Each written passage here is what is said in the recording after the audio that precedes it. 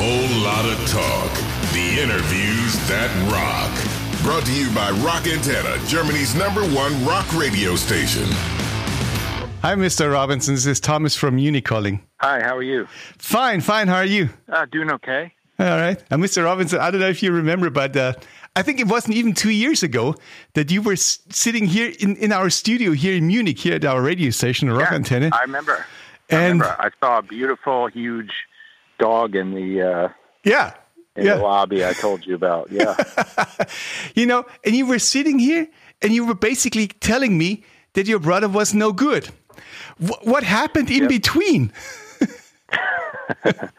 Well, I think that Chris and I think most people when they're hurt and they don't understand what the deal is, they just lash out and say, well, that guy's a dick. You know what I mean? I mean, that seems to be the easiest route. But ultimately, writing and missing my family, you know what I mean? Yeah. We lost our dad a couple of years ago, and just to be able to, I was writing these songs for Magpie, one of the records, and or like a third record, but then it just wasn't really working, and I was like, man, I wish Chris could sing on these songs. I just, not for any other reason, just as I love what he does. Yeah. And realistically, for 30 years, I've written songs for his voice, you know? Yeah. And so we have a friend who's been a friend of ours for a long time, but he's also our attorney and handles the business of the CROWES when we were down, not doing anything. And I just said to him, like, man, I wrote these songs and Chris would just sound fucking great on them. I wish that he could get his head out of his ass or whatever, you know what I mean? Like, Yeah. And, and our friend was like, man, Chris just said the same thing about you last week, and I thought that was interesting. So did you call him or did he call you? Well, we sort of talked through Greg for a bit, and then he called me. All right. Because Nice. It was, still like lacking in trust, and there was a lot of barriers we had to get past in order to sort of open up and say, all right, I was a dick. Oh, yes, I was a dick, and make up. And but ultimately, that's kind of what happened. It was just like I was writing all these songs, and I was really missing my partner, my brother, for a lot of reasons. And so luckily our friend was cool and always has been and really wanted nothing but the best for the two of us, and also for us to get along. All right. We had been offered tours every year since we split up. I imagine. Yeah, but we just never did it because we're like, fuck that guy, and he was like, fuck that guy, I'm not doing it. Yeah. And we weren't ready.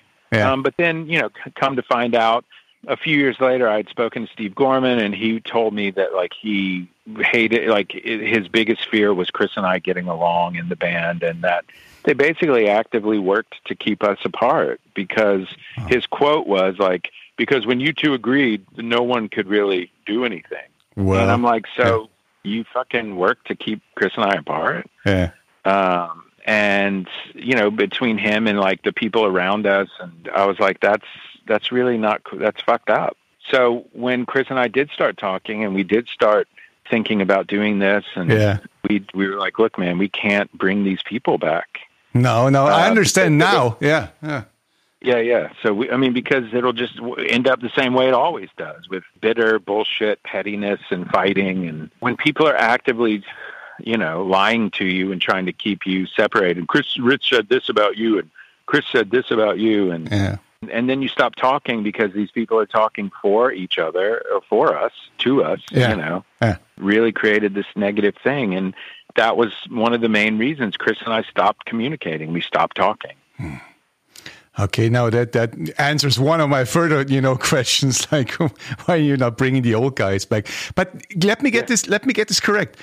Which actually, everything you told me now actually means there is a new Black Crowes record already written, basically. Well, there's some songs, but Chris and I have also been writing new songs. We've been writing all year. Yeah. We decided to take the year that was kind of given to us because of COVID and just say, well, fuck it, let's start writing some songs and see what happens. And so far I've sent him about 30 songs, and we're working with George Drakoulias again, and Chris and I both love and trust him as a producer. And so we started doing that. So we have a ton of songs. We'll see what happens. Hopefully maybe next year this year, next year, whatever unfolds for us in this very unpredictable world that we live in right now, we'll be able to make a new record. Do you think that you can actually head out on tour this summer?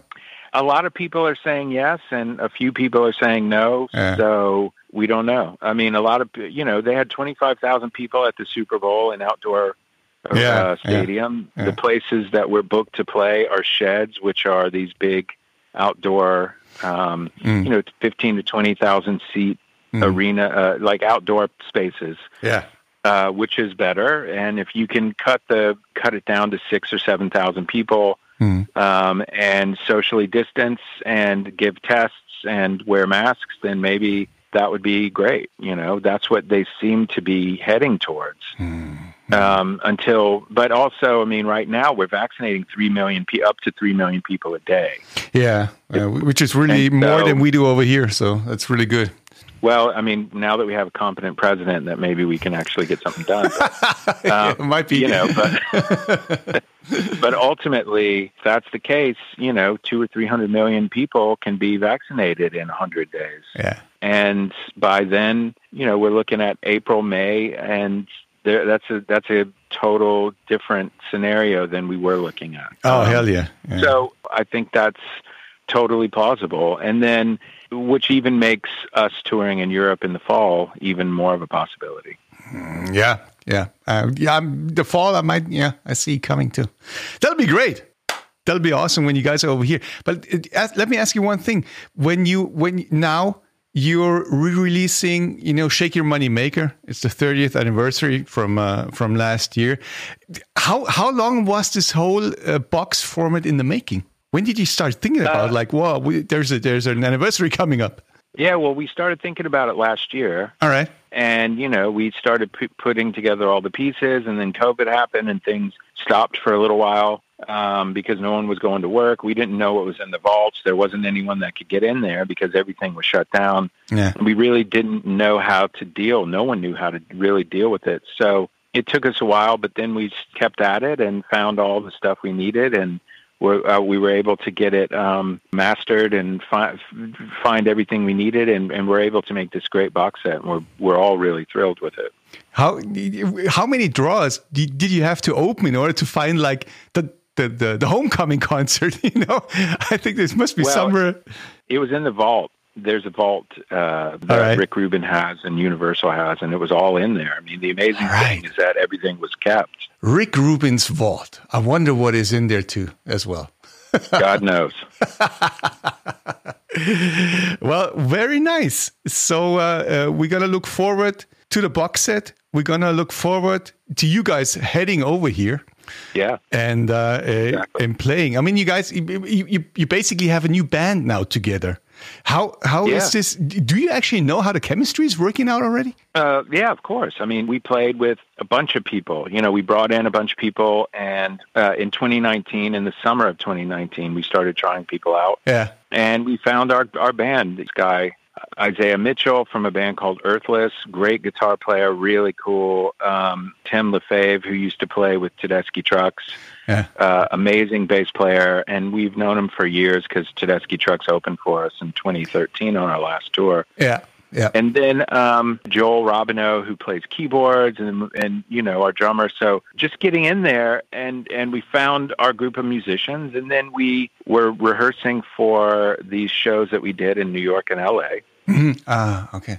And we did 5 days of rehearsal, and by the 5th day, you could just tell how much growth there had been. And when that happens just in a rehearsal setting, you can just like, shit, man, this is great. And then us playing on Howard Stern, which is a big radio personality here in the States, and you can hear it. Those songs sounded great. Everyone is positive. Everyone is bringing their optimism and enthusiasm to these songs, as are Chris and I. And so I think it's amazing. So you guys are known for playing very long shows. How long do you think you're going to be on stage this time? Well, we're going to play Shake Your Money Maker in its entirety, in its sequence, which is something we've never done. And Chris and I were really excited about the prospect of doing this. Yeah. And then after that, we're going to play songs throughout our career. Which is another 3 hours to go. Yeah, well, it could be, but I mean, I'm sure we'll play 2 hours. All right. I have no more further questions, Your Honor. Excellent.